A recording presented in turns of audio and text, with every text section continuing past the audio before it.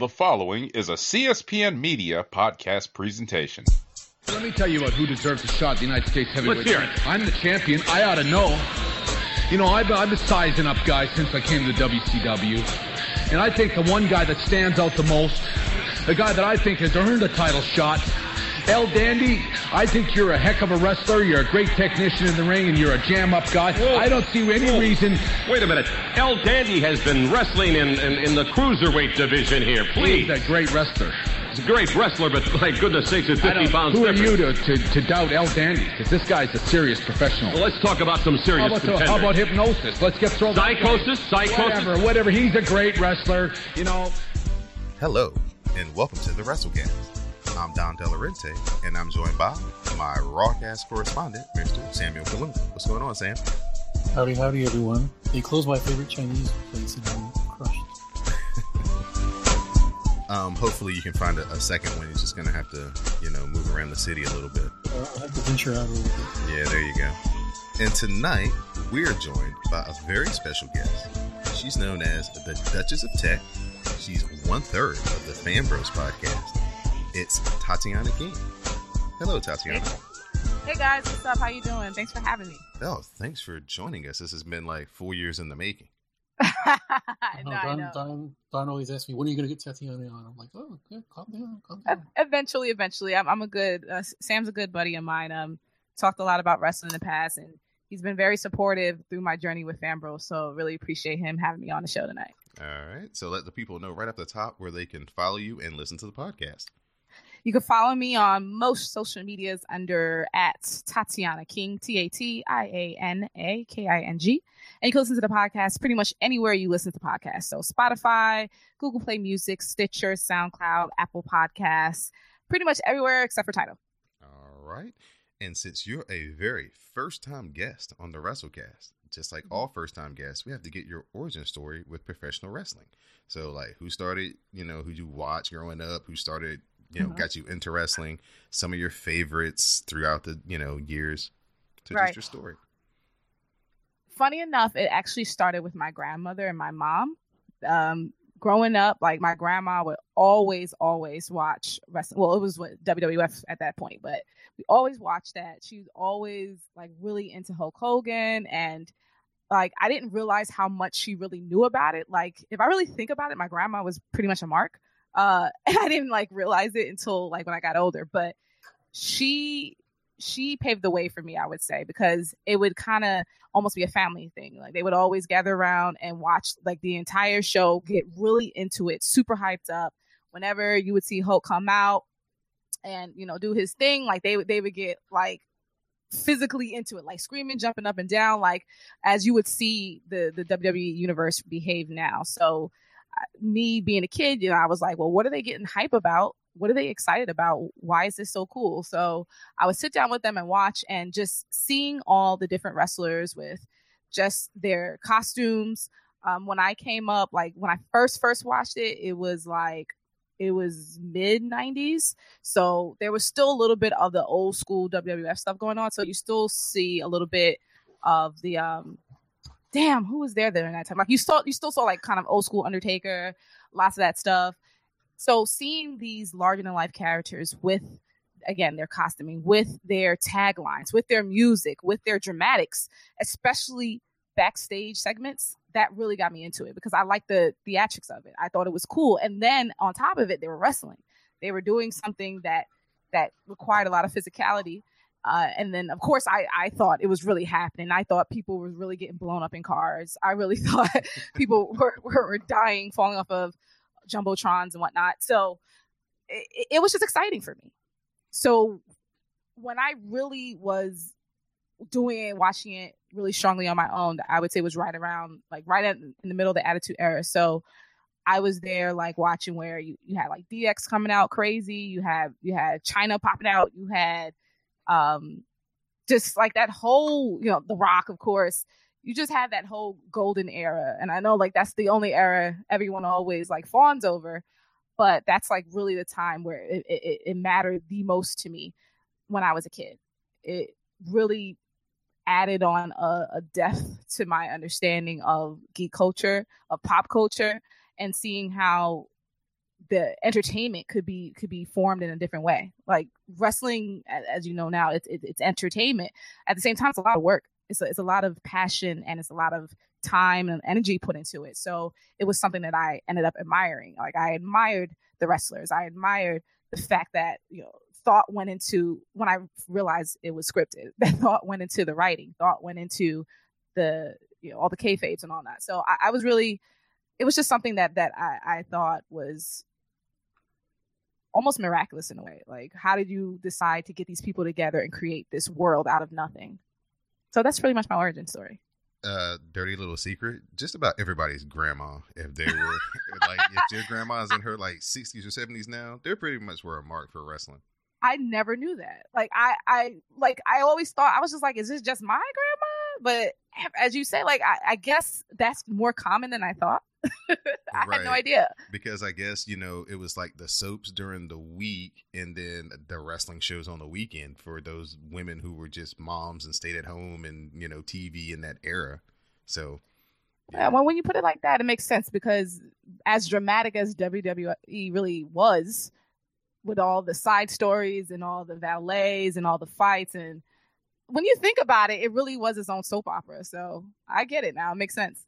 Right. So we were very honored to have you here on the WrassleCast for the few minutes that we do have you.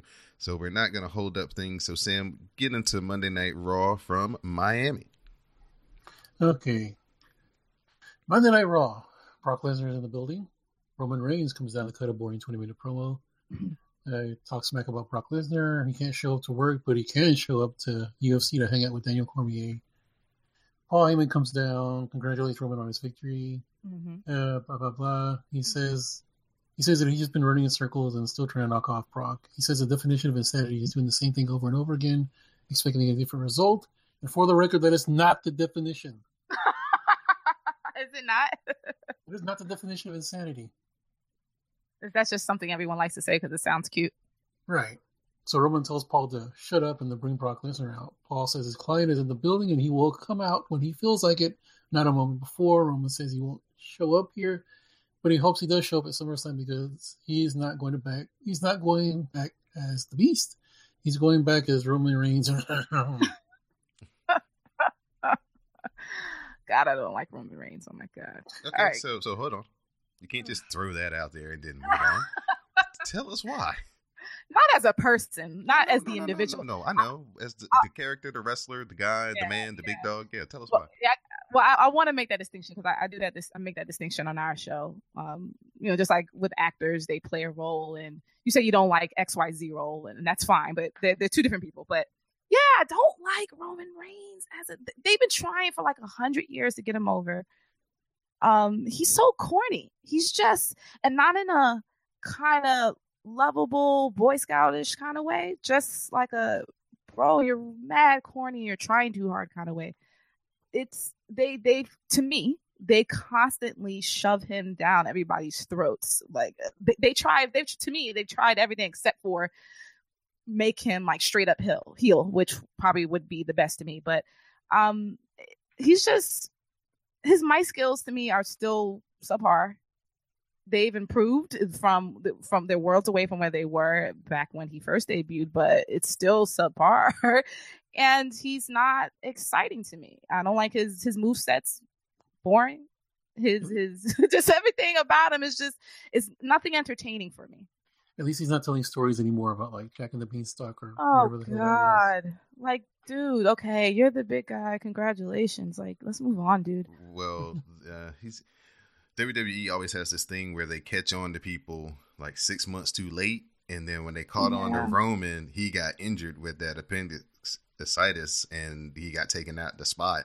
And then, unfortunately, during that time, Daniel Bryan came back into the spot, and then when Daniel Bryan didn't win the Royal Rumble, that just sealed his fate right there. Yeah, that's like, to me, we know this already. Lots of times WWE commits self-sabotage.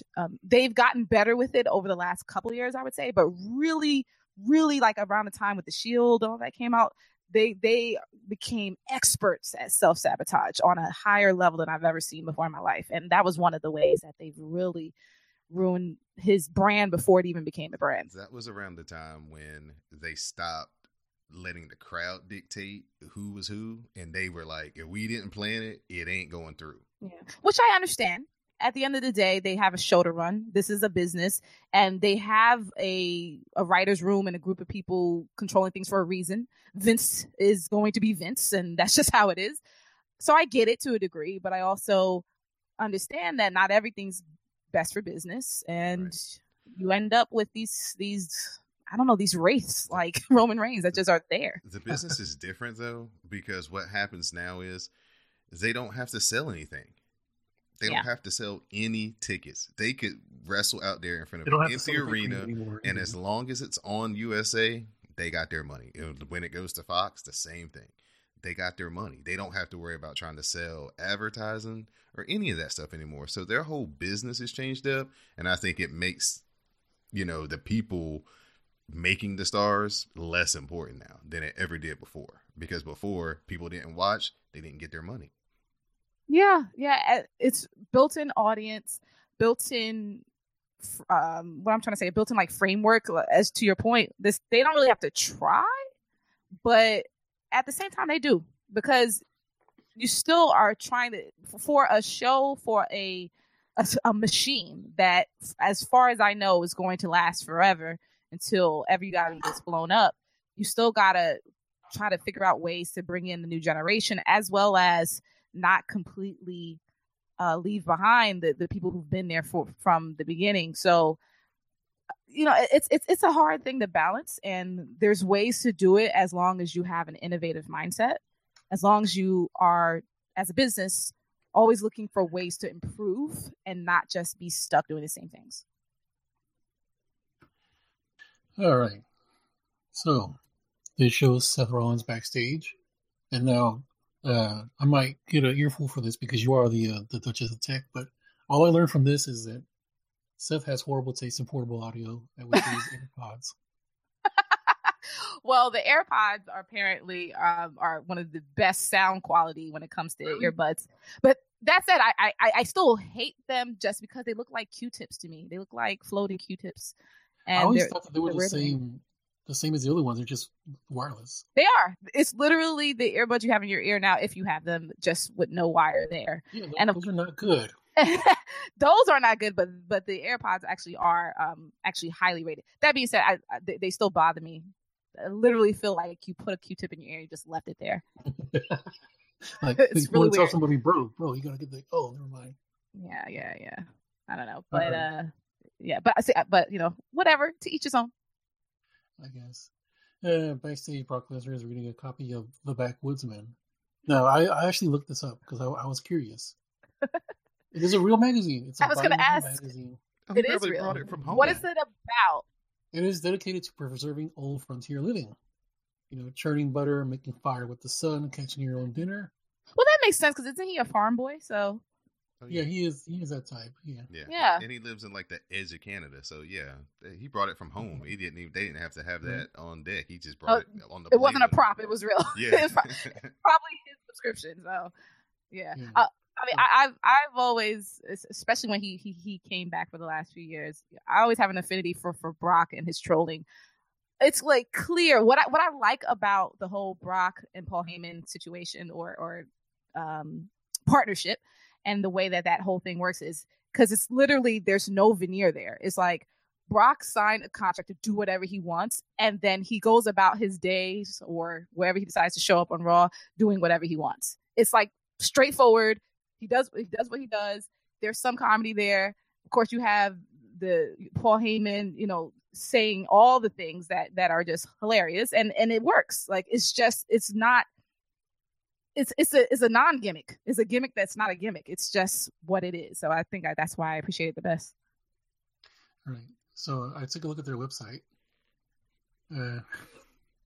Let's see. From their website, the July-August issue of The Backwoodsman, it includes personal safety tips for trail hikers, catch and release bow fishing, how to quote-unquote bug out or hunker down, stitch on the side, slipper moccasins, keeping chickens wood loafer style, and the desert rate survival gun. There's also an upcoming rendezvous. Details coming soon. Do you think Brock Lesnar would show up for that? Are they gonna put Brock Lesnar on the next cover? They might as well, because he's probably sold more subscriptions for them than they ever had. I'm telling you, man, I didn't even know it existed until you just said it. Yeah, I know. I think they barely knew it existed. So Paul appears. He asked Brock if he heard what Roman said. He said, no, he doesn't watch the show. He's a smart man, Brock Lesnar. I wish I didn't have to watch the show either. He said he doesn't watch the show. He doesn't watch the show. That's what I'm saying. That's brilliant. Like, come on, that's brilliant, and it's probably 1,000% true. It's actually true, because like he doesn't watch anything. Even like when his friends are on UFC, he doesn't watch the show. He has friends to call him and tell him, "Hey, so the match is on now," and he watches his friends' matches. Yeah, and furthermore, why would he? Why would he? That's so off-brand for him to care. So why would he now? Right. So Paul tries to load up the audio from his phone and hands it to Brock. Brock looks at it like it's a "Vote for Obama" bumper sticker, and he chunks it against the wall. He goes back to reading how to fabricate clothing and other gear necessary for frontier life. Can't be damaging Paulie's phone. That's the gimmick. Wow. He just took his whole gimmick, right? I'm surprised he didn't pull out like the big brick afterwards. Like, Right. Always got to keep a spare. See, you can't throw that against the wall and break it. Those things are unbreakable. All right, so Finn Balor versus Constable Corbin. Corbin is wrestling in his TGI Friday uniform. Oh, I hate Baron Corbin. Go ahead. He's boring Corbin. He puts me to sleep. Like, I swear. I just don't like his face. Very punchable face. Very punchable face. I never liked him. They have a pretty good match, actually. Baron actually holds his own. I'm really surprised. Lots of good stuff happens. Let's see, some fighting on the outside. Finn tries to the coup de grace. Corbin rolls away and hits the end of days for the victory. I saw he did a choke breaker. That's what it's called. A choke slam into a backbreaker, which is really nice looking. Oh, wow. I don't ever want to see Baron Corbin have a 22-minute match ever again. Oh, come on. He did a pivot. There were a lot of rest holds. There was that. He only knows one rest hold. There was 4 times that they stopped for a wrist hold. Wow. No. Do you not like Baron Corbin like that either? Or you just what is it about him? He's okay, but he's not good enough to have a 20-minute match. 22 minutes. Yeah. And not with Finn. And the way that Finn's ice cold right now, to me, I thought that match was really boring. It was like, wow, y'all just screeched this to a halt. I didn't like that at all. Yeah. Oh well. When the action did get good, it did pick up, but there was too much resting. Corbin goes to leave, changes his mind, beats up Finn, and leaves him laying. Kurt Angle confronts Paul Heyman backstage. Kurt tells Paul that Brock has a contractual obligation to appear. Paul says the moment he walked in, he fulfilled his obligation. And if he wants, he can just go down the hall and tell him himself. Kurt says that Paul is under contract with WWE as well, and if he doesn't get Brock to come out, he will be in breach. This is dumb. Do you know why? In storyline, Paul is paid by Brock to advocate for him, meaning negotiate on his behalf with contracts and stuff. Him being a WWE employee is a huge conflict of interest. Yeah, of course. And it's unfortunate. It's the stupidest thing I ever heard. Brock but I mean, Paul Heyman out here looking for a burner phone. That was the whole travesty of this whole promo. But you gotta get that track phone. But when was logic ever a factor in WWE? Never. So never. It's on brand. They could seriously use like 3 people, and all they do is quality control. Like, okay, here's the script. Okay, you want to change it? Okay. What are they? Script supervisors? Like the ones that go back and look. Yeah, okay, stop. This. Does this make sense? Does that make sense? This is what happened last week. This is what happened 3 weeks ago. You know what I'm saying? Like, make it all line up. Well, they're trying. I said it's not as bad as it used to be. They but... just don't have any wrestling people doing it. I don't know why Vince thinks that these kids who don't watch wrestling are good for his show. It's not so much that. It's like, okay, like people like, what is his freaking name? He was Archibald Peck in Chikara. He's now a writer in WWE, and he's a pretty smart wrestling mind. Yeah. But at the end of the day, Vince McMahon is like, no, I don't like this. Here, this is how I like it. That's what I'm thinking. Like, I have a friend who he's watched wrestling all his life, so he's huge, and he's just recently joined.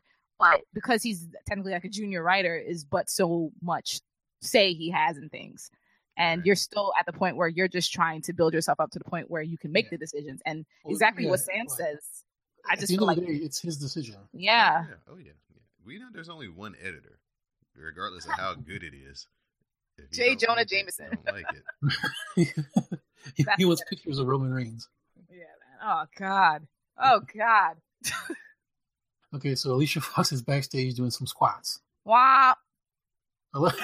You two, most of the people who listen to this show don't like Alicia. Alexa approaches. Huh? Go ahead. You know what's so sad about her? She's always been a good worker, but it's just like I don't care.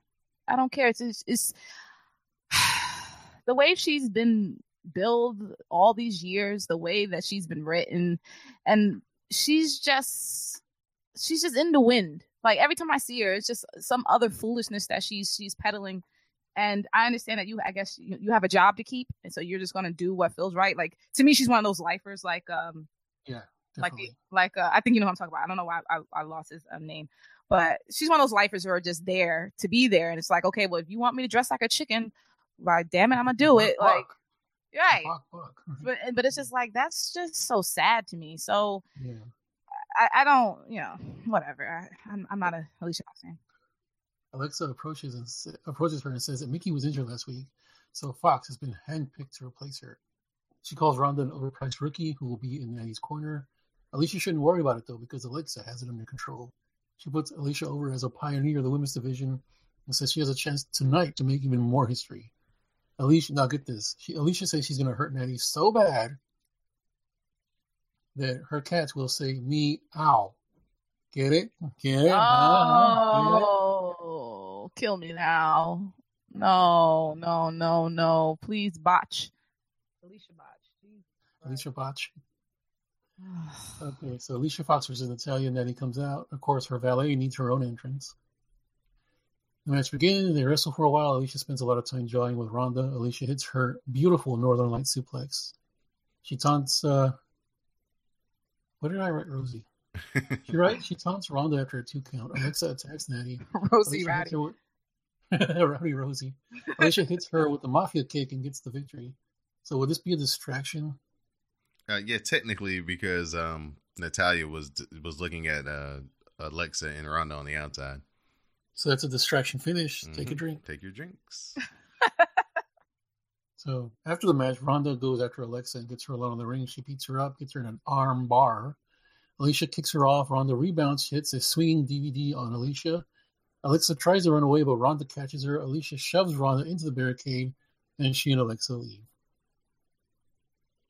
Backstage, Paul and Brock are in the locker room. Brock is reading another magazine, American Frontiersman. I didn't look this one up.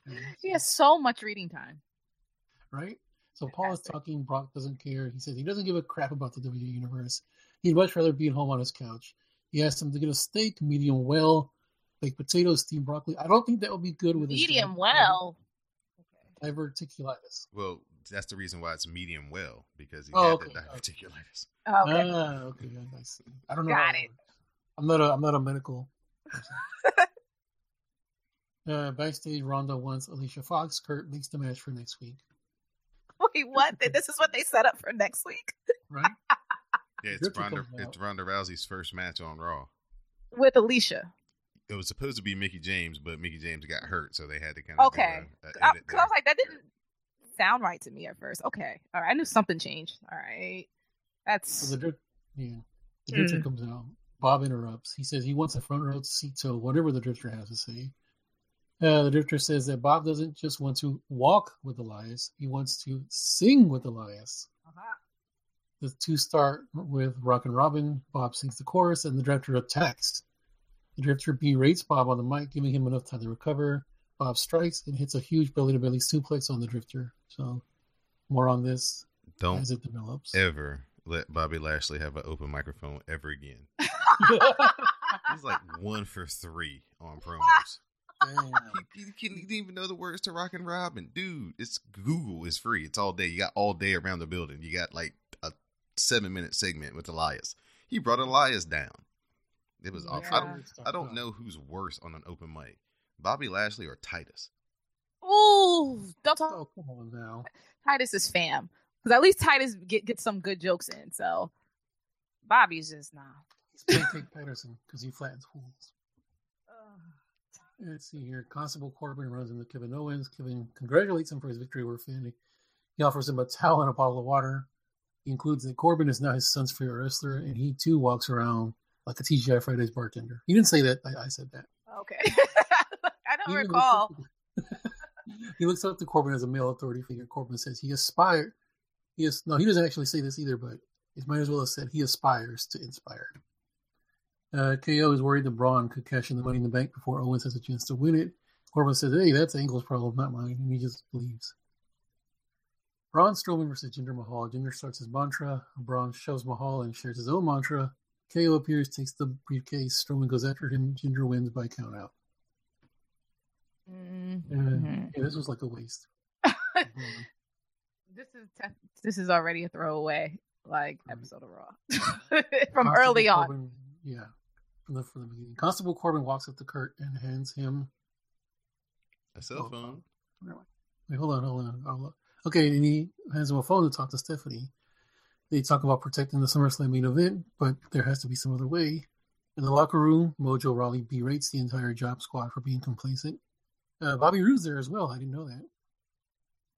The two jaw for a while, and then they get into it. The refs in suits, including 5-time NWA World Heavyweight Champion, Power Plant alum, former Lieutenant Commissioner of Ring of Honor, Adam Pearce. And they pull them apart. Yikes. Akam versus Apollo Crews. Meh. Apollo wins with the schoolboy, nothing to see here. They just completely ruined him. I was going to say, what happened? They brought him up too soon. He needed to stay in NXT when NXT was getting high. It could have been built around him. Yeah, do you think it's just like a developmental thing, or is it just because they don't have the right direction? What you're saying makes sense. Yeah, one, he wasn't ready to come up. 2, they brought him up with no plan for him. And 3, he smiles too much. He's too nice. He doesn't have any discerning things to make you really get behind Apollo Crews. He's got no cool to him. He's a good wrestler. When he gets in the ring and starts wrestling, he's dope as a wrestler. But this is WWE, and the E stands for entertainment. Yeah, you basically said all of the above is the reason why he doesn't work, and it's his fault. That's what you said. Right. Wow. Well, in this era, you can't break out. You can't be Stone Cold and say, this fucking Ringmaster shit sucks. I'm going to sit home and think about it for about 2 weeks, and I'm going to come to you with this. You can't do it. Yeah. Yeah, it just doesn't happen anymore. Not with the amount of money that they got juggling at the moment. Right. So, Drew McIntyre versus Seth Rollins. This would have been a good match until Dolph Ziggler fucked up everything for everyone. Oh, and there is Seth Rollins with a chop to McIntyre. Rollins going to have to use his speed advantage over McIntyre, but even with Rollins, it's not that much. The hybrid athlete McIntyre is... Oh my God! McIntyre, what a suplex! And Rollins just rolls wisely to the bottom rope to try to get out of harm's way, but Seth is hurt. That's why McIntyre likes to refer to himself as a hybrid athlete, a deadly combination of speed, power, accuracy. Speaking of combination, I dare you to find me a combination of 2 guys, 2 superstars. Oh, look out! Suicide dive! Nope. McIntyre caught Rollins and spine first into the barricade. Drew saw him coming. Modified spine buster by McIntyre. Oh, no. And Seth. No! They have the exposed steel. The steel. Oh my God! Into the throat of Rollins. McIntyre looking to terminate Rollins tonight. Trying to get Drew McIntyre off his feet. McIntyre, though, reversed one-time knee to the side of the face, and now Drew McIntyre, Rollins, tilt the roll. Into the back of a counter by Rollins. Is it enough to put McIntyre away? And a kick out at 2. I don't think he had his shoulders down, however. We are seeing Seth Rollins dig way deep into the box of tricks in his repertoire because he understands in order to beat a Drew McIntyre, he's going to need every single one. And Rollins has been in the ring with McIntyre before and looking, kick right to the midsection. Rollins perhaps looking, look at this spine buster. He caught him. McIntyre, cover. Is it enough here? And Rollins stays in it at 2. McIntyre elbow to the side of the face of Rollins. And now we've seen this 6'5", 265-pounder looks to put Rollins away. Rollins, though, incredible core strength, rolls through, shoulders down for McIntyre and a near fall. He got it! And Ziggler gets the ball. Rollins had the match won. Ziggler realized it, and he took a chance, and he attacked Rollins. We don't know that Rollins had the match won, but he hit the stop, Corey. He hit the stop. There was no way that Dolph Ziggler was going to allow that to happen. That's obvious. And now Rollins takes down Ziggler. And now Seth Rollins fighting for all he's got. And an elbow by Ziggler catches Rollins again. And Rollins, who just went through this grueling matchup, is now having to fight back against Ziggler. Oh, and the Intercontinental Champion sent to the floor. Here comes Rollins. Rollins going to fly, and down goes the champion. Here is your winner by disqualification, Seth Rollins. The grit and determination of Seth Rollins. They changed the name of these. What's the curb stop to the Blackout? Well, yeah. Why? Because the curb stomp has a negative connotation. Yeah. And the Blackout doesn't. Okay. I'm just glad they brought the damn move back because Yeah. Vince was like he didn't want him to use it anymore because it was something that a brother could do to his sister. He was like, I could see Shane doing it to Stephanie when they were young. Nah, we can't do it. Brothers F5 sisters all the time. People, like, all sorts of things happen to brothers and sisters. We that's just what we do. Like, it doesn't matter. So Kurt Angle and Constable Corbin are in Roman's locker room. Kurt informs Roman that Roman has been asked to vacate the premises. Corbin calls the cops in to escort him out. Corbin is having a good chuckle when Roman passes and wallops him with the right hand. Yikes. Oh, that was the coolest thing Roman's done in about 6 months. Yeah. So Dasha interviews the B team. Bo says the B in B team stands for dream. Oh.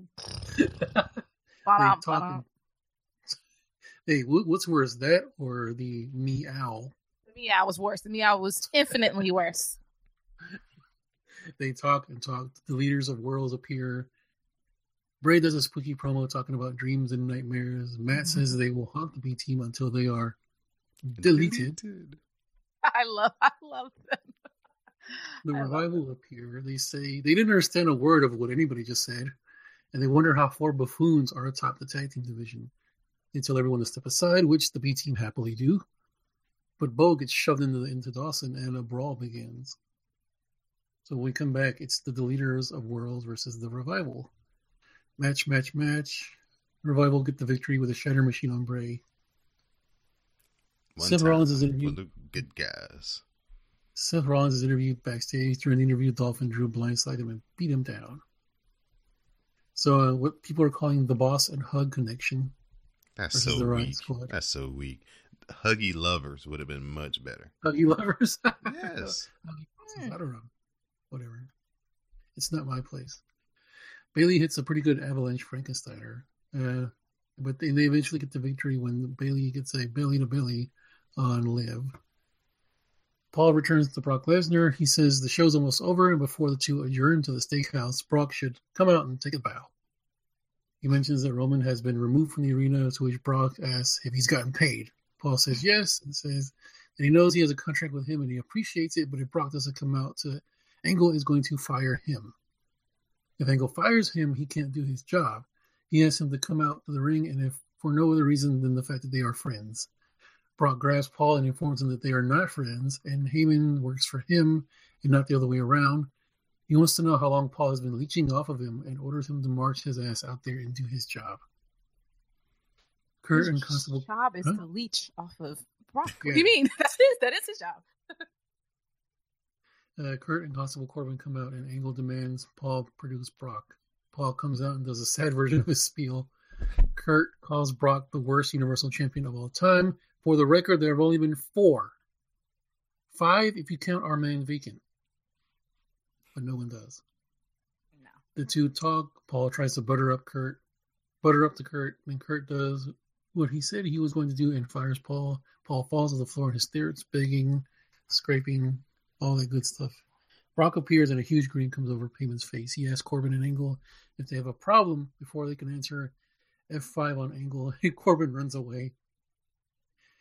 Paul and Brock stand there. Brock grabs Heyman and puts him down to the mat. Brock eventually lets him up as the crowd chants, "We want Roman." Brock Lesnar is not coming out here tonight. All right, enough! Listen to me. Let me explain to you what a real champion does. He shows up. He defends his title at all costs. He goes the extra mile for the WWE Universe. He does things for charities and communities. Brock Lesnar does none of that. Brock Lesnar has to be the worst Universal Champion of all time.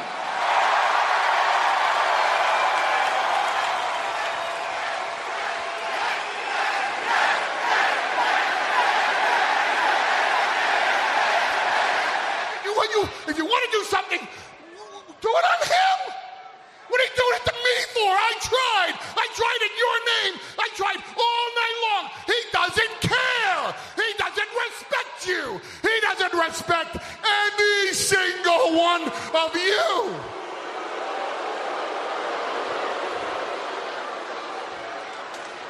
But I respect you. I think the world of you, Kurt Angle. As a matter of fact, I'd like to have a better working relationship with you. Your contract is now terminated. No. You're done, Heyman. You're finished. Get the hell off me.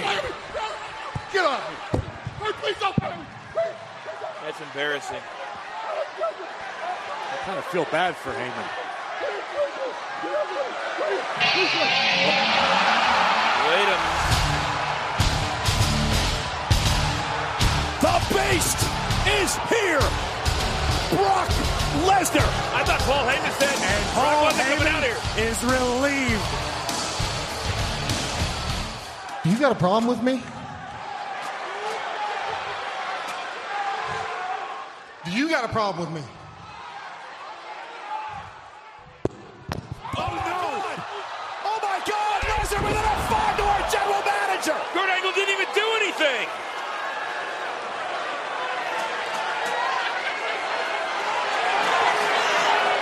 And Constable Corbin wisely stepping out of harm's way. I don't even think the Constable's safe from the Universal Champion. Brock Lesnar has been in a mood all night. I guess that was a rhetorical question.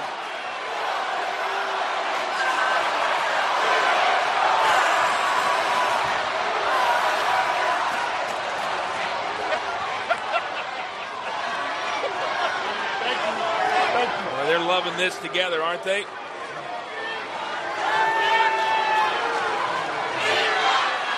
Oh, no. What are you doing? What are you doing? No! You're hurting me! You're hurting me! Look at him! You're hurting me! See that? No! I can't breathe! Brock, I can't breathe! Brock, I can't breathe! Brock, I can't breathe! I can't breathe!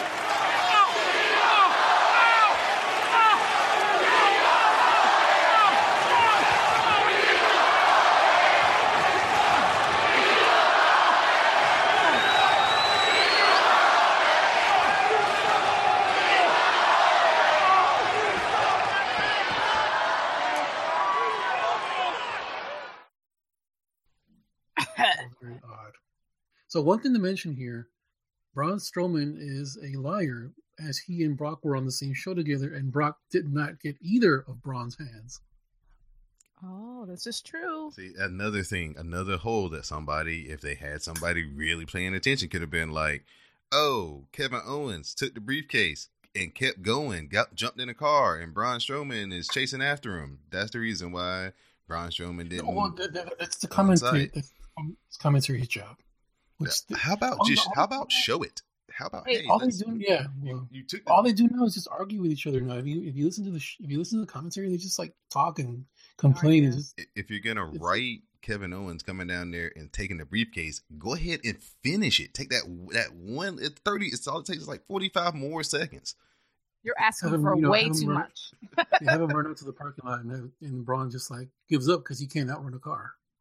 And he's got his briefcase, right?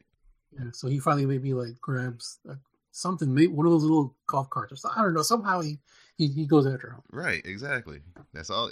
Just that one little but extra. Even if you're not going to show it, at least have commentary mention it. Oh yeah, or something. Yeah, there you go. You're asking for way too much. They're leaving it open so they can retcon anything in later. Right. This isn't Star Wars, okay? So, Tatiana, I think we've got our time limit draw with you this evening. So, unless you want to give them 5 more minutes. I could give you 5 more minutes. All right. We're going to go into SmackDown from Tampa, Florida. Becky comes out. She says that she can't believe that it's been since December 2016 since she's been the champion, and she hasn't had a title shot in 18 months. She says she's honored to get back in there and to get the title shot. She says she wasn't born to be a champion. She fought to become a champion. Becky wants to win the title and go to Evolution as the champion. Carmella arrives and says normally she'd make excuses, but not tonight. She said Becky beat her fair and square last week and earned her title shot. Carmella then brings up Evolution, and they say they have a chance to represent every woman that ever competed in WWE. Carmella says she feels like a failure and says that they should support each other. Carmella says that she's jealous and she's always been a step behind Becky. She said Becky always has time for her and gave her advice, and Becky was the first draft pick and the first champion for SmackDown, while Carmella was last. It was the last. Not the last woman, but last. So, Carmella says the fans love Becky, and she admits that they don't like her or think that she should be champion.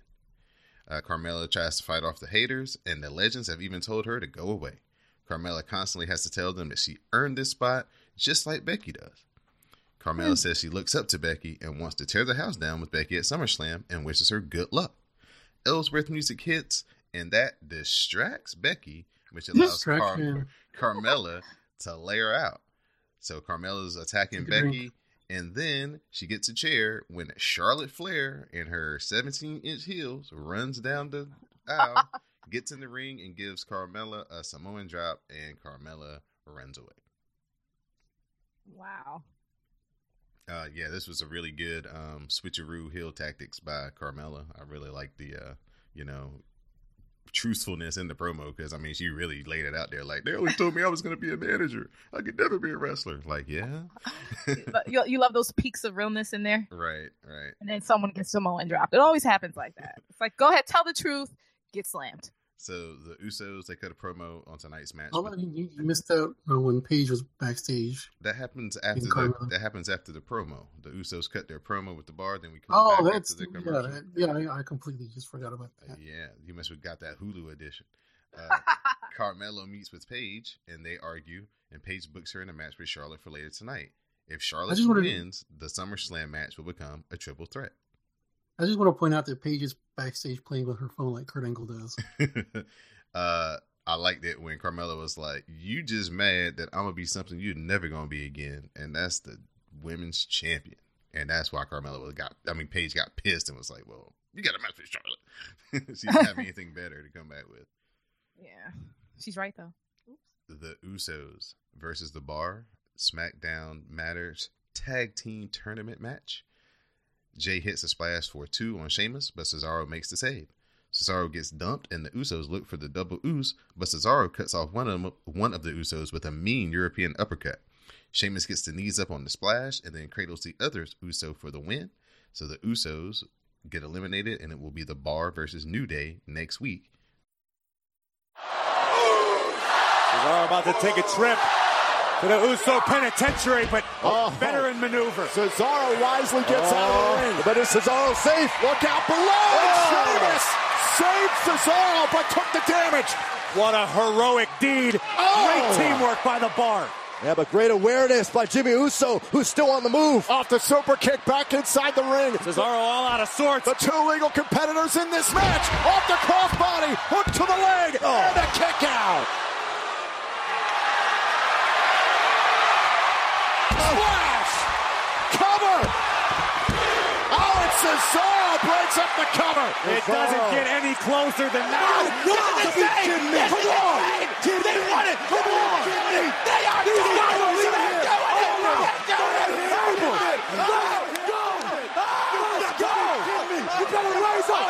Oh, there goes Cesaro over the top here. Remember, the winners of this tournament get a tag team title opportunity against the Bludgeon Brothers. Tag is made. This could be it right here. This could be it. Usos looking for the Hail Mary. And they shut down the Bar. From the top, think about it. Oh, what an uppercut. My gosh. Oh, for the splash. And Sheamus blocked it.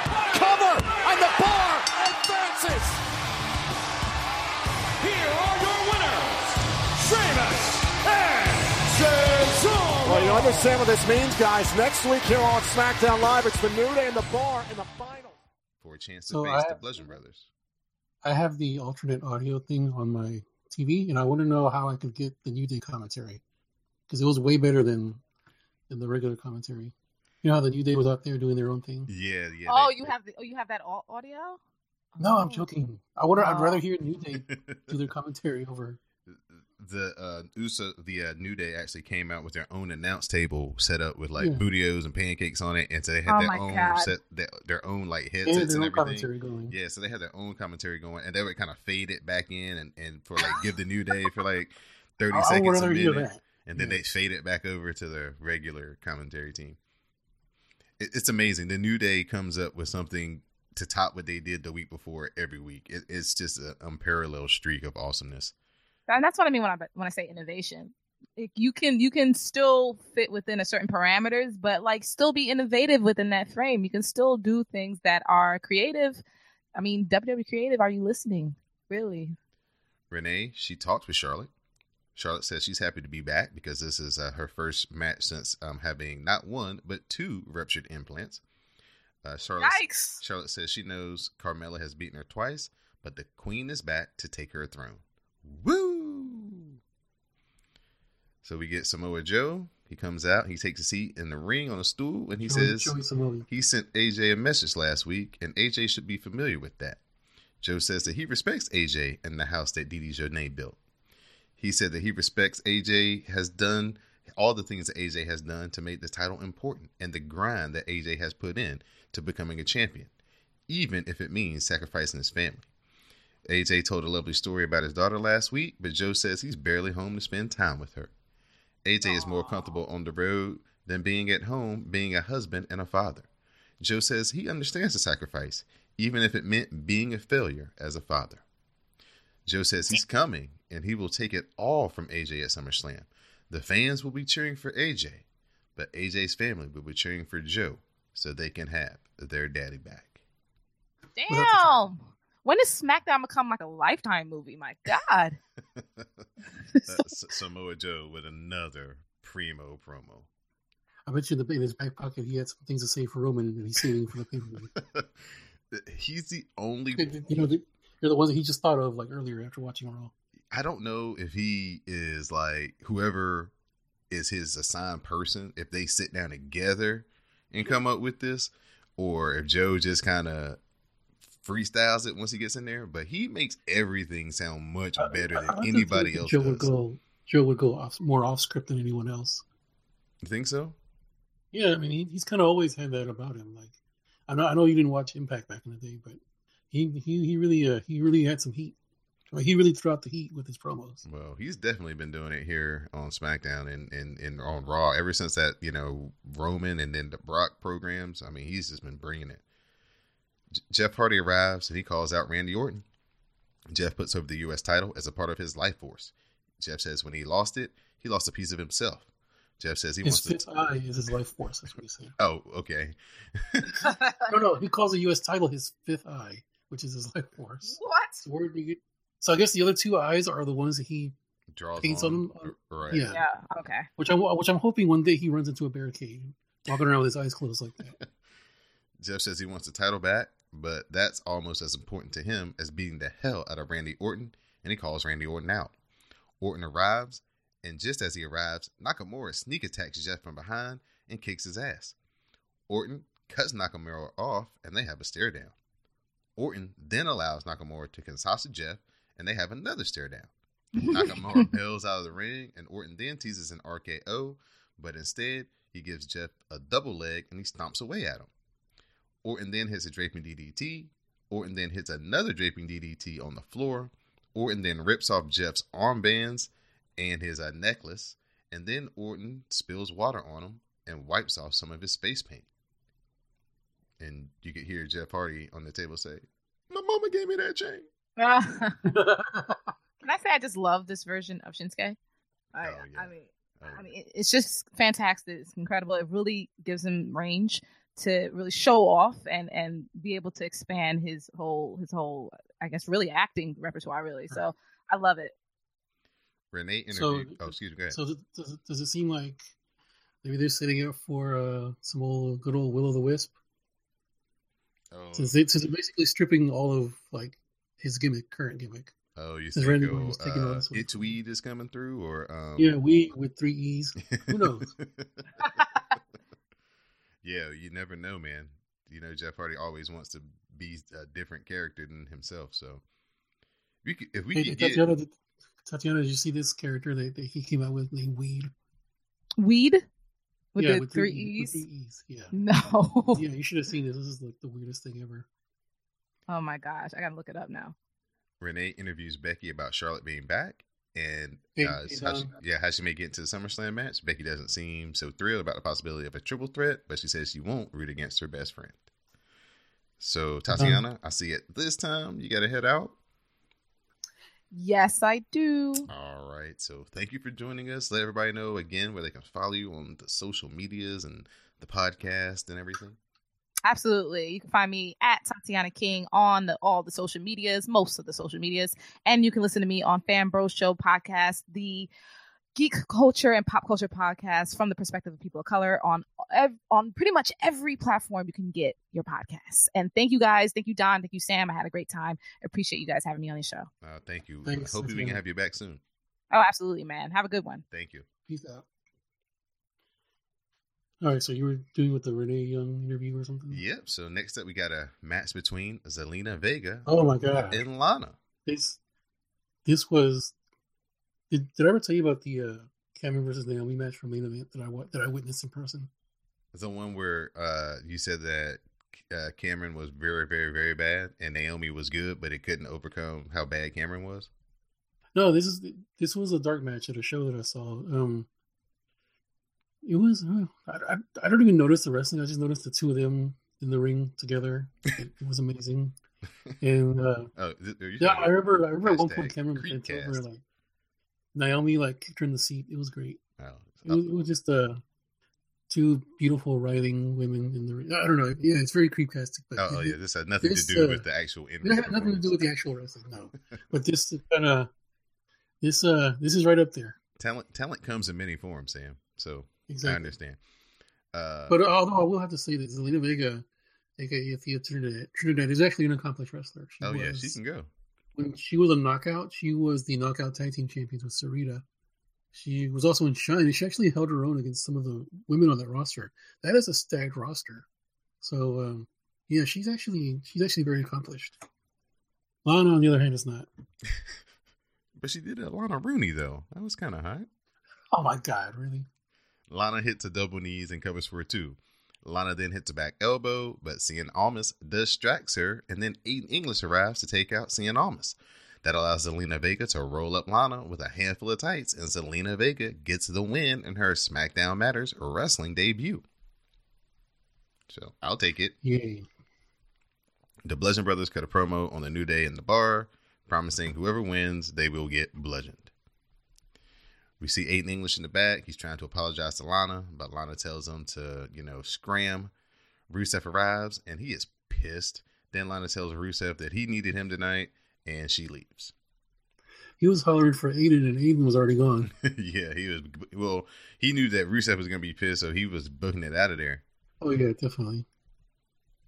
So Daniel Bryan comes to the ring. He comments on the women's evolution. He says that it made him feel good. Of course he does. It made it feel a lot of pride and feel good for Brie. He says that, it was their 30-second match that got the whole hashtag going. And oh, my God. Revisionist history. Led to all of this. He says they have both fought for respect, and the announcement was a huge step forward. Then he addresses last week's issues with The Miz. Bryan says that he's bothered. Miz taunted him for years because Miz knew that he wasn't cleared, and Miz thought that he was safe. But now he used it as a wall against him. That's what he said. Right. Now Daniel Bryan is cleared. He says Miz's protection is gone, and he's used his wife and what he thought was his child to protect him. Bryan says that he would destroy the Miz in a fair fight, so he challenges Miz to come out and prove him wrong. Of course, Miz appears on the screen and says that that this isn't the Indies, and Bryan has to prove himself worthy. Miz hypes his reality show and says that he's not even there tonight. Bryan doesn't care about this bullshit and he wants to fight. Dan Bryan calls him a coward. Miz brings up talking smack and says that Bryan walked away from him because all he wants is conflict to further his career. Miz claims that he's carried Daniel Bryan since NXT. He said he made him famous in 10 minutes.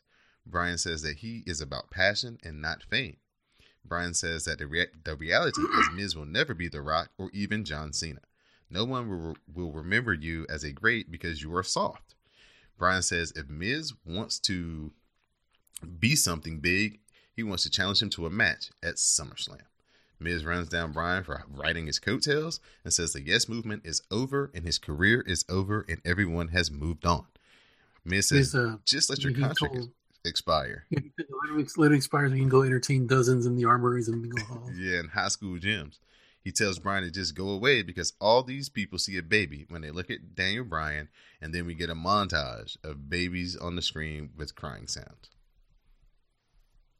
Again, The Miz and Daniel Bryan just stoking the fires for what's going to be one of the high-profile matches at SummerSlam. Miz better step it up wrestling-wise because, yeah, Daniel Bryan's going to bring it. Oh, yeah. I'm pretty sure The Miz will step up too, man. The Miz has gotten a lot better in the last, couple of years. It was this in-ring. Main event time, Carmella versus Charlotte. I'd like to point out that Becky is watching the TV screen improperly. Improperly? She's tilted to the side? She's tilted to the side. I'm like, what the? I thought we've been over this. What the hell? If Charlotte wins, Charlotte will be in the SummerSlam title match. Charlotte cuts off the super kick, but Carmella hits it on a second try for a 2 count. Carmella looks for the figure 4, but Charlotte counters it, and she gets the figure 8, and Carmella taps.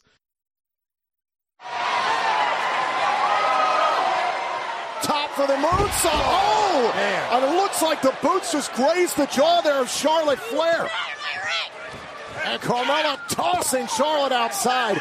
And again, Charlotte's not been in competition in about a month and a half. Well, listen, as much as Charlotte perhaps might be a step slower right now, you got to think the longer this match goes, the advantage may shift to Charlotte. And if Charlotte gets counted out right now, there goes her opportunity at SummerSlam right out the window. Count of 5 here. Charlotte trying to get back up to her feet along the ropes, and Carmella keeps her outside. That'll break the official's count. It's going to restart the count, but Carmella bought herself some valuable time, stalking the Queen. Went for the kick, and Charlotte Flair, thought about the boot. And caught up and sent into the barricade. Great offense from the champion. And now Carmella trying to inflict as much punishment as possible. This is genius. Sent into the timekeeper's area, scrambles back to the ring. Why isn't the referee counting? Oh, he is now. He ought to be on about 4 or 5 by now. Carmella content to take a count-out victory against Flair. I'm not going to fault the game plan for Carmella. It's smart. Count of 5. What champion would want a triple threat match? Charlotte Flair is still in the timekeeper's area. Hops the barricade. He's got to hurry. Trying to make it to the ring. Dives inside and beats the count. And there's Carmella right on top. Right into a barrage of right hands from Mella. Into a cover here. Shoulders pressed to the canvas and a kick out.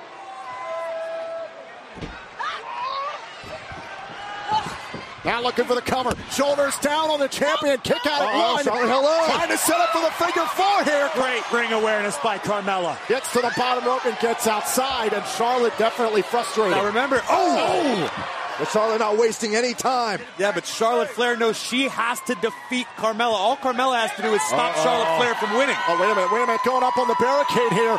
And look at Charlotte Flair with a moonsault. A bit of a glancing blow was enough to put Carmella down, but can Charlotte capitalize? Compose yourself, champ. Here we go. Wait a minute. Going for the figure 4 on Charlotte. And now Charlotte trying to get the figure 4 locked in here on Carmella. Get to the ropes, Mella. Get to the ropes. Bridging to the figure 8. It's 16. Charlotte's going to SummerSlam.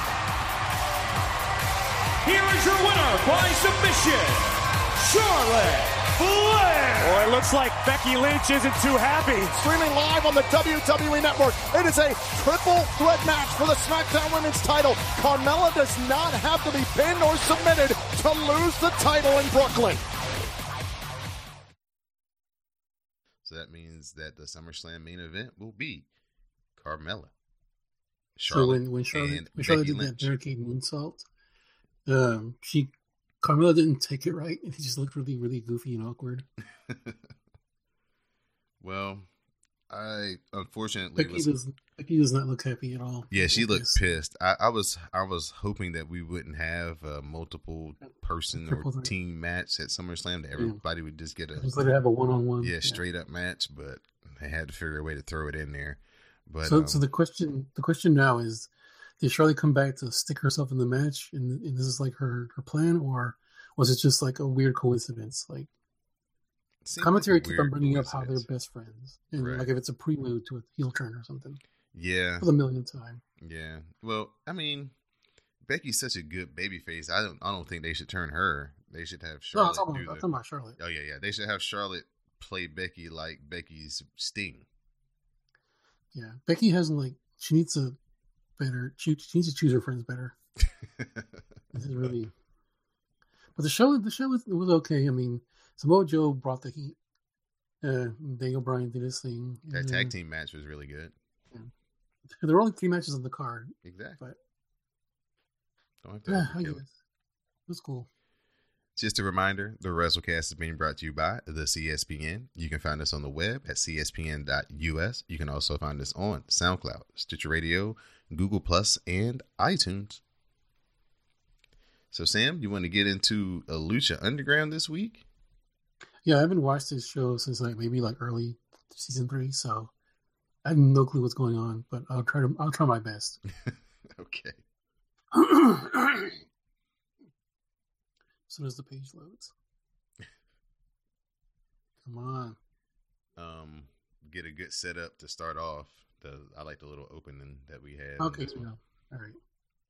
Go ahead with the opening. Oh, just they were showing the Mac and Big Rick, because they're supposed to be cousins, and they're out there just chilling, enjoying each other as cousins do. All right. Okay, so we got the start to the actual show because they showed a recap, right? Mm-hmm. All right, so Daga versus PJ Black. I noticed right away that PJ Black has really stepped up his game. Daga is a pro through and through. Black executes a lot of submission maneuvers, weakening body parts. However, it is Daga with the wrist lock crucifix maneuver that gets him the win after PJ taps. Cobra Moon slithers into the ring and Drago appears along with Vibora. The Reptile Tribe begins to feed. However, what I call the Wild Stallions come out for the same. When did they become faces? Worldwide Underground. The Wild Stallions. Johnny Mundo, man, you can't hate Johnny Mundo. It's just with this season right here, they just popped up and the crowd was just all cheering them. Ricky Mandel, who is now the intern, is now known as Ricky Mundo. He comes out with a comedy spot when he bumps into Vibora. Cobra Moon grabs a mic and tells Mundo that he cannot resist. The Reptile Tribe is in his future. They go back and forth. Cobra says that next week the two factions will meet 4-on-4 and the Reptile Tribe wins, Johnny becomes theirs. And if Johnny somehow wins, Cobra will grant any wish he wants. One of his wishes is to go back to WWE. Oh, man. So the Trios champions are in the locker room. Oh, actually, just the Mac. The Mac is in the locker room. Katrina appears in front of the Mac. She says that he crossed Mil Muertes, and Mil Muertes does not forget, and he will be coming for him. The Mac basically tells her to bring it on. Katrina makes mention of the Mac's cousin, and then leaves, and then the skull with an eye patch smoking a cigar appears in one locker room. The Mac just says, "Oh shit, Big Rick." I thought that was really silly, but I guess. It's your chance to see Katrina in that red dress. Oh my god, that was so amazing. Now you saying that's an every week thing? Oh yes, that's her look for this year. Oh, Jesus. Dragon Azteca Jr. is in the ring. He says that last week was the most difficult match of his life, but it took him to his biggest moment, winning to get to the God's title. He says he plans to cash in his title and win the Lucha Underground title. If he does not win the title, if he does not win the title, he will be dishonoring his tribe and his mask. He will be get to the God's champion, and he awaits any and all challengers. Go to commercial. There's a commercial for the I Spit on Your Grave marathon, which I'm kind of looking forward to. I don't know if you ever watched those movies. Never heard of those movies. How dare you? No, the first one there was an original one in the 70s. It was one of those I don't know. It's like one of those Grindhouse exploitation movies. Oh, okay. It's kind of a Grindhouse movie. It was like an exploitation movie of a woman getting sexually assaulted and being disrobed and all. One of those kind of movies, like the ones that what's her name used to be in. Charlie's Angels girl. Yeah, I got you. She was in a lot of those. But yeah, the Rabbit Tribe versus Kill. Anyway, they in 2010 they made a remake, and then they made sequels to the remake. But anyway, the Rabbit Tribe versus Killshot, Son of Havoc, and the Mac for the trios. This was for the title, right? Mm-hmm. Matt Striker and Vampiro's commentary is usually cringy, but this time they took away from a good match. The Mac is amazing to watch, so agile, so fierce. We see a cool Tower of Doom spot, which earns a holy shit chant. Mala Suerte gives Killshot a diamond cutter, but then the Mac turns around and gives Mala Suerte a stunner. The Mac gives him a frog splash, but Killshot tags himself in as the Mac flies by. He gets the pin while staring down the Mac. Yeah, they got some dissension going on there between the Mac and Killshot. So has the Mac left yet? And then when he made his return, did they call it the Return of the Mac? No. Okay. Maybe if he gets back into NXT, day he can play that. But he was just Willie Mac there, right? He was just, or what was he in? Yeah. Or did he even make it into the? No, he failed a physical or something. But yeah, he was gonna be a big deal, man. For some reason, I just see him and Kevin Owens having some of the best matches together.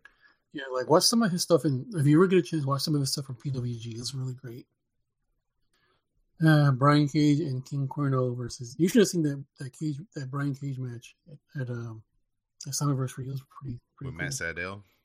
Yeah, actually, yeah. I was really thinking Cage was just going to get a hold of him and just put him down, but Sydal really held his own.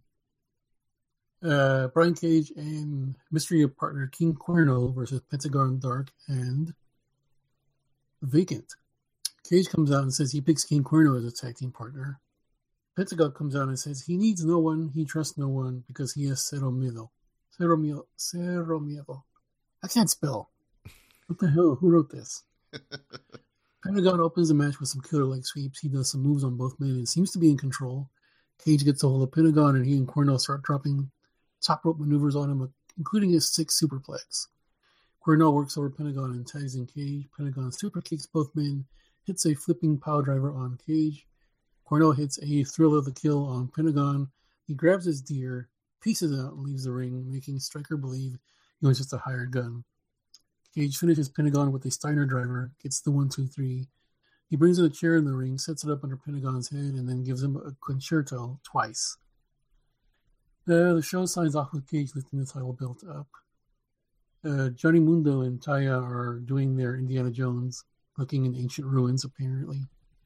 They find the Serpent's Lair. The Reptile Tribe, or 2 of the Reptile Tribe are there, Drago and Vibora. Vibora super kicks Taya. Johnny tries to fight him, but Vibora gets a hold of him, puts him in a sleeper, and it seems like that's all. As a laid out Taya watches, grabs her without look up at. She misspells that fucking word every time. It's with a G, not with a W.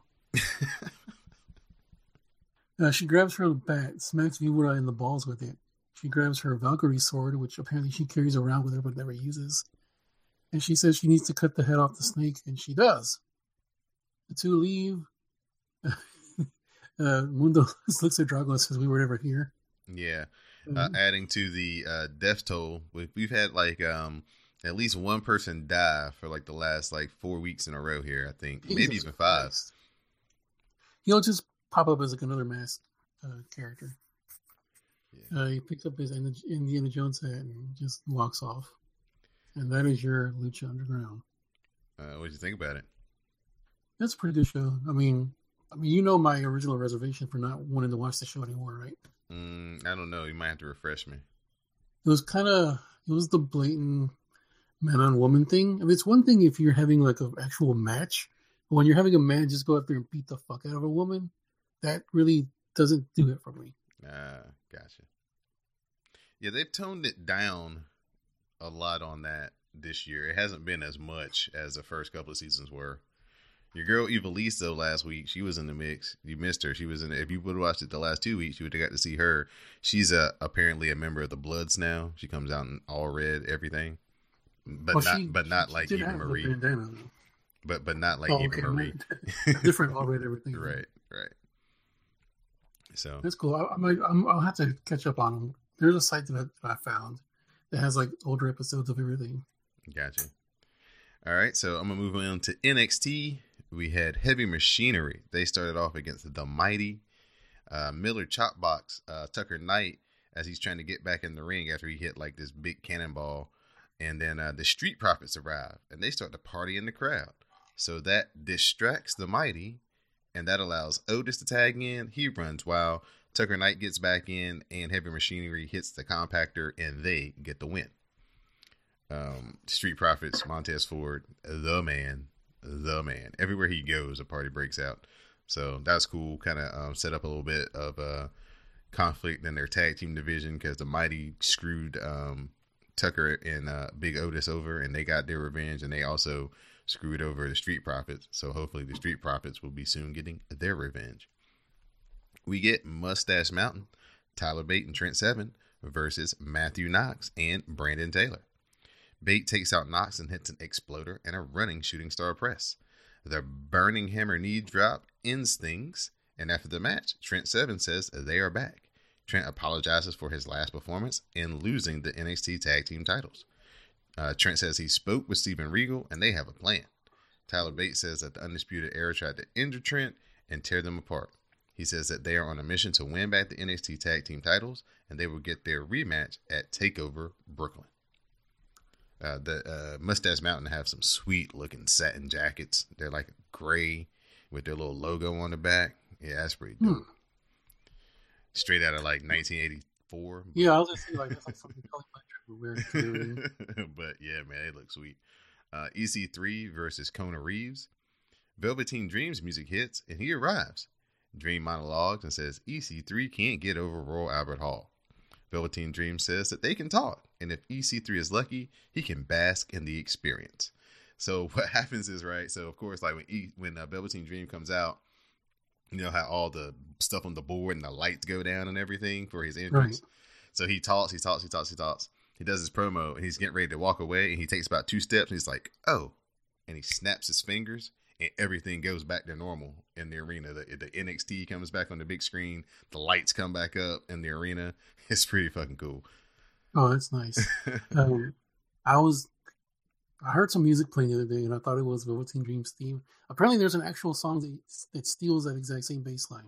Oh, really? Yeah. Kona Reeves hits a Hawaiian drop and gets a near fall. Kona Reeves talks shit, and that allows EC3 to hit the TKO, and he picks up the win. After the match, EC3 is backstage. He says that he will join Dream at his experience, but it will end up in a fight. I'll give EC3 some credit. He also snuck in, I'm the BDE of NXT. Wow. Yeah, he got that in there. Obviously, their editors didn't know what it meant. Shayna Baszler versus Candice LeRae. Candice gets a roll-up for 2. Candice counters the clutch and hits the unprettier. But Candice misses the lion salt. We get a PK by Shayna, and the coquina, or whatever clutch she calls it, the choke finishes Candice off. Baszler then applies the clutch again post-match, and that means Kairi Sane comes down to make the save. She makes the mistake of turning her back on Shayna Baszler, and when it happened, as soon as it happened, my Didi Jonay senses kicked in, and I was like, don't turn your back on Shayna. And as soon as I finish the sentence, Baszler attacks her and bails as the refs hold Kairi Sane back. Let's see here. Mustache Mountain, they're interviewed about their upcoming rematch with the Undisputed Era. The War Raiders arrive and say that they will destroy whoever the champions are after TakeOver. Next up, the NXT champion, Tommaso Ciampa, arrives.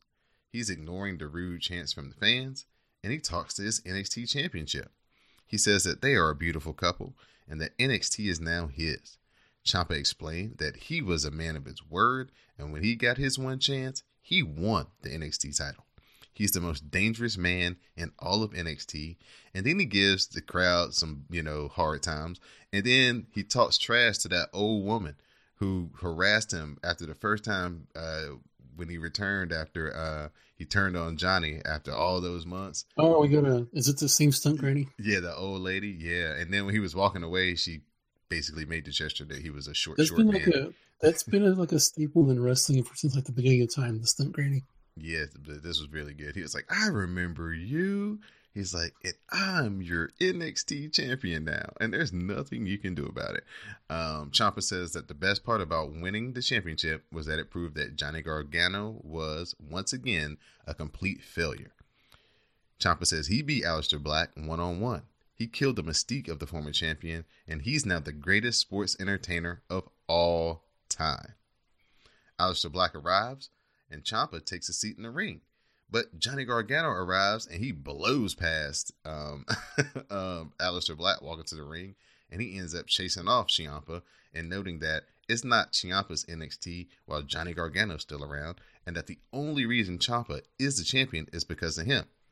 He probably shouldn't have said that because Aleister Black kicked his head off, and the crowd starts chanting, "You deserve it," at Johnny Wrestling. Black sits down next to a fallen Johnny, and he agrees with Johnny, and he says that it's all due to him that Ciampa won the title. Never in the history of this business has there been such a big gap between number 2 and number 1. I'm the main event. I'm untouchable. And now, not only is this proof that I am your NXT champion, but this is proof that NXT is now and forever the A show, because I, Tommaso Ciampa, just happen to be the greatest sports entertainer of all time.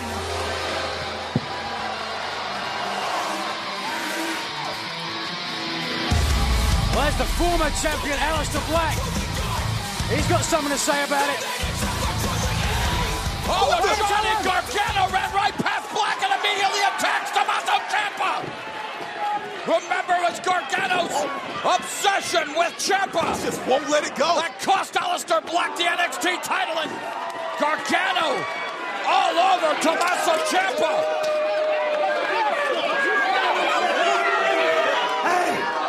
This is not your NXT! This is not your NXT! Now while I'm still breathing, the only reason you're NXT champion is because of me. Look at me. Look at me.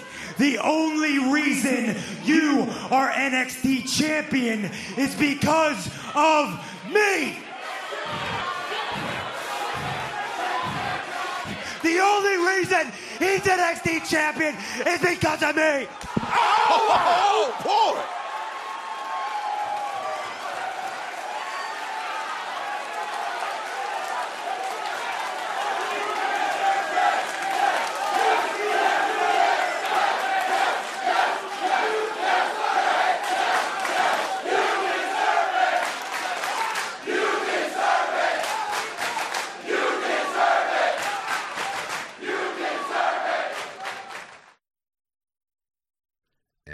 And then it just goes off. It's like, oh my goodness. Last week after the championship match and the way that kind of ended with Johnny being in there and hitting Aleister with the belt by accident, I was like, I'm not really a fan of a 3-way. Hopefully they can keep Aleister Black off to the side or something and let Johnny and Gargano Ciampa and Gargano just have this match one-on-one for the title. But now they sold me after this right here. Yep, this ain't gonna work. I'm all in. Yep, put Aleister Black in there too.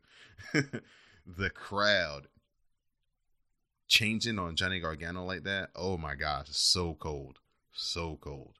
Like, like a month ago, he was like the biggest babyface in all of WWE.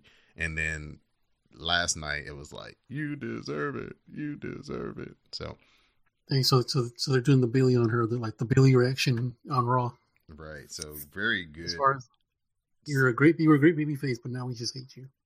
Very good setup on NXT for the next couple of weeks leading into Brooklyn Takeover. So that was really fun. I think Slammiversary something happened in Slammiversary that makes me think that this feud is going to end the exact same way.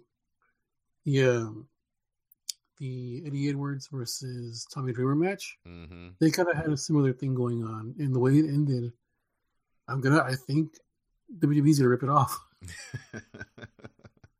Well,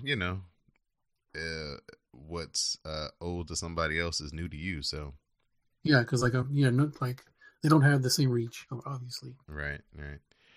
Before we get into the shout outs and thank yous part of the show, we did. I was gonna do some little bit of news. The news, yeah, good. That's what I was getting into. If you don't mind, okay. So we have some more entrants into the Mae Young Classic. But first off, Jazzy Gabbard has confirmed that she will not be in the Mae Young Classic, and I'm gonna cry. Yeah, that's a loss for sure. But we do have 3 more names. Vanessa Craven. Have you seen this woman? She is huge. No, she's I tall. haven't. She's tall. Oh my Jesus! She makes Tessa Blanchard look like a freaking Hornswoggle. Tessa Blanchard was looking like China when she did. Folks, we had a it's anniversary. Yeah, she's really. We had a I don't even know what you call it, a breakthrough. I watched Impact, the whole thing, the whole 2 hours, and was entertained. I really enjoyed it. So I'm not gonna say it's gonna be an every week thing. I'm not saying it's gonna get added into the reviews, but yeah, they got some pretty good stuff going on. They got some non-scripted promos. That's really fresh. The backstage stuff is really good. But yeah, man, Tessa Blanchard did a run-in the first match. And when she hit the ring, she got this jet black hair. She had these really big heels on. She looked like China. It's like, holy shit, she looks like China. She looks like, China's body on Tully's face. Because that's the one thing I cannot get down with her in the Creepcast way, because she looks just like her dad. You still there? Yep, I'm still here. I was just letting that soak in. I thought no comment from me. No, I had nothing else. Another. Hold on. I want to send you this. Another awesome reason. Another awesome reason to watch Impact would be Kira Hogan, and that's strictly for Creepcast purposes. Oh yeah, I remember how Pace Turner was like, "What?" Before, like I saw how good it got. Pace Turner was telling me like, "Why don't you watch Impact? Kira Hogan's on it." I was like, "Kira Hogan is not enough to make me watch that shit." Unfortunate for the wrestling world, we did have 3 deaths since we recorded last. Nikolai Volkov, the awesome Russian heel, Mid-South WWE in the 80s, early 90s. Brickhouse Brown, who was a territory wrestler back in the early 80s. And then Brian Christopher, a.k.a. Grandmaster Sexay of Too Cool, Jerry Lawler's son. So just an unfortunate weekend in wrestling as, 3 guys who, were a big part of the business left us too soon. So shout out and condolences to their family, friends, and the memories of them. So Brian Christopher was awesome. Man, Brian Christopher was so good. He was good even when he was like in USWA as like a kid. He was good, especially as a heel. Yeah. You see that on the Hangout? Okay, you saw it. Yeah. Okay. Yeah, she is pretty big. She's tall. Yeah, Ariel Monroe is in it, who was one of, I think she was Nia Jax's first. The jobber. Yeah. Yeah. I mean, it's obvious that they were going to go with her. They've been kind of flirting around with her. What's the word? Yeah, kind of for a while. Yeah, and also on top of that, she's married to, she's engaged to Cedric Alexander. So right. So more interesting names. Caitlyn is going to come back and be in this after she. We mentioned that already. Mercedes Martinez coming back. Nicole Matthews, who I really like, but I really liked her former tag team partner better, Portia Perez, who had to retire from wrestling because of her neck. Also, Priscilla Kelly, who I've been touting for like a very long time. She's going to be in it too. She's like basically a tall Paige. Okay. Deanna Purrazzo. Yeah, of course, Deanna Purrazzo. That's another one of their girls. It's another one of their girls. Io Shirai, Toni Storm making a return. Mia Yim. The one that I find the most interesting is Madison Rayne from Impact is going to be in it. Oh yeah, nice. Now, I don't know if she actually has a contract with Impact or not. It'd be interesting because like we were saying for a long time that like maybe they weren't going to let this person or that person in because they're under contract. So like it looks like if she's under contract, it looks like they just threw that out the window. I don't know. Well, the thing with TNA is I don't know if as far as their contracted early. Yeah, I don't know about that. I just know that they have the freedom to go around to the other promotions and use their whatever their name is. They don't have to. If you're Johnny Impact here, you can go to Lucha Underground and be Johnny Impact 2 if you want, or you can go to PWG and be Johnny Impact. You don't have to change it up wherever you go. So this is going to be in the classic as under her real name, Ashley Rain. Okay, well, cool. So maybe she doesn't have a contract and she's just out there in the wilderness. So your boy Big Cass has started taking up bookings as Big Cass. Z's? With two Z's. Oh God. Let's see, Beretta and Taylor are all in, apparently. How many matches are going to be on this damn card? Everybody's all in. It's going to be an 8-hour card. Well, man, it's going to be the Indie Wrestling WrestleMania. That shit might go 6 hours. Indie Mania, right? Yeah. John Cena and Nikki Bella have officially parted ways. Kayfabe, brother. Yeah. and your boy Libertarian Glenn Jacobs is officially going to be the mayor in waiting. Yep, Knox County, right? He had like 67% of the vote. Yeah, it's just kind of. I'll be hyped for this only because the only thing is like for I think Darth Kudo, I think he lives in Knox County from Twitter. Okay. This guy's basically Mike Pence. Oh like goodness. The platform he's running under.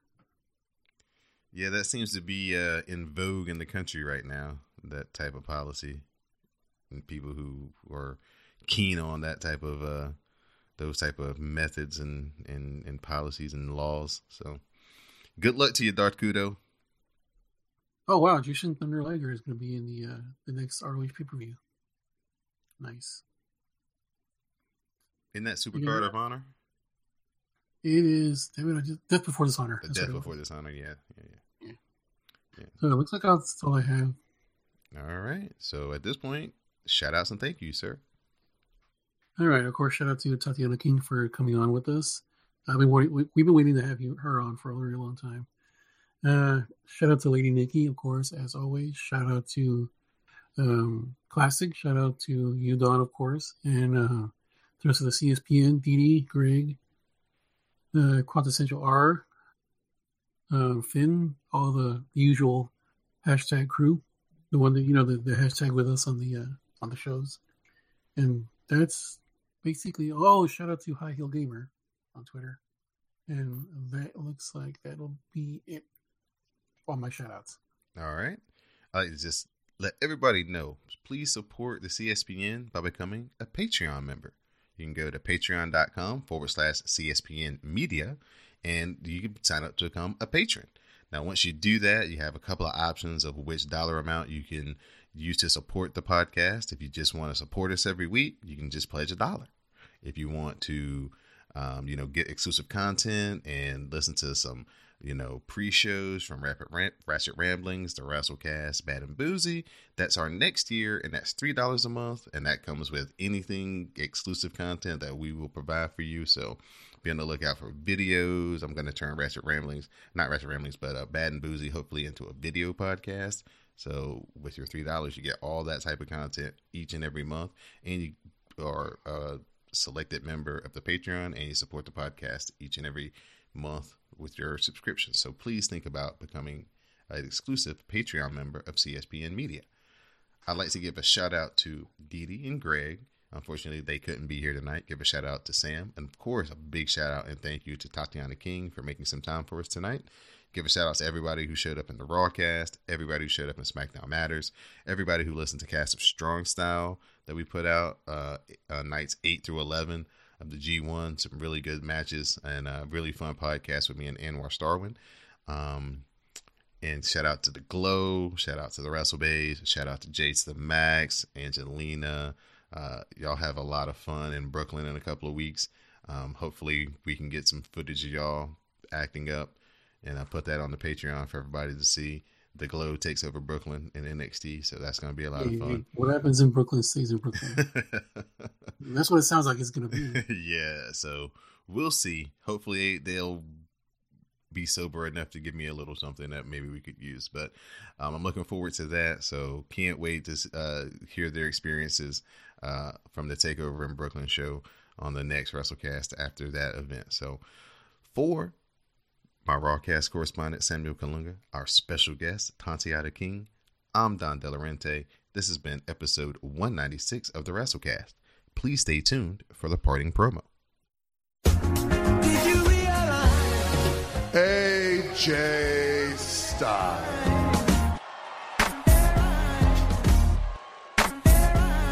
Now, AJ, what I did to you last week, well, that was me sending a message, and I think you're more than familiar with my favorite forms of communication. So I'm sure there's no hard feelings. Now, AJ, the truth be told, I respect you. And I respect the fact that you've made the title the most prestigious in the WWE.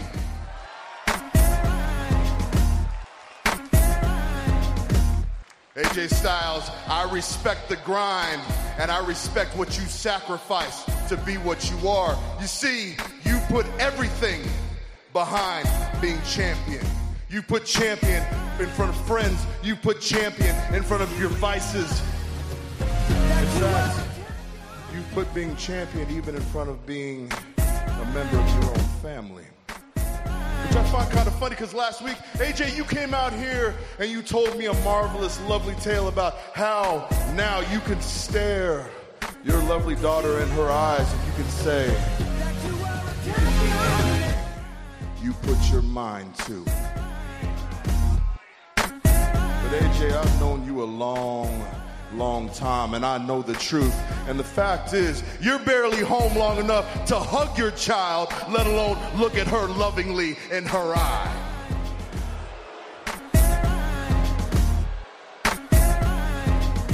No, but it's part of the sacrifice.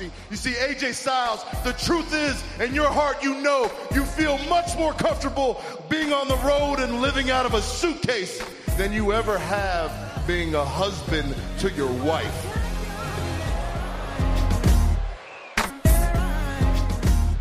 It's a sacrifice, AJ. I understand, I get it.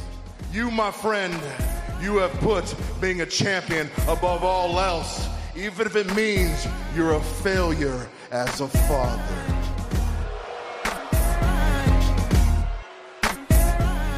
Yeah, it hurts, I know. But AJ, don't worry, because for all your sacrifice, for the fact that you work your fingers to the bone, the fact that you train like an animal to be WWE champion, I am coming soon and I will take it all from you. Because the truth is, AJ, come SummerSlam, when the whole world is cheering you on to victory, secretly, AJ, your family and their realest of feelings, they'll be cheering for me.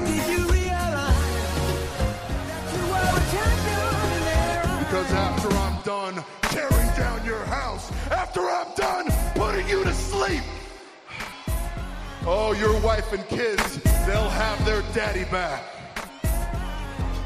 But I will be WWE champion.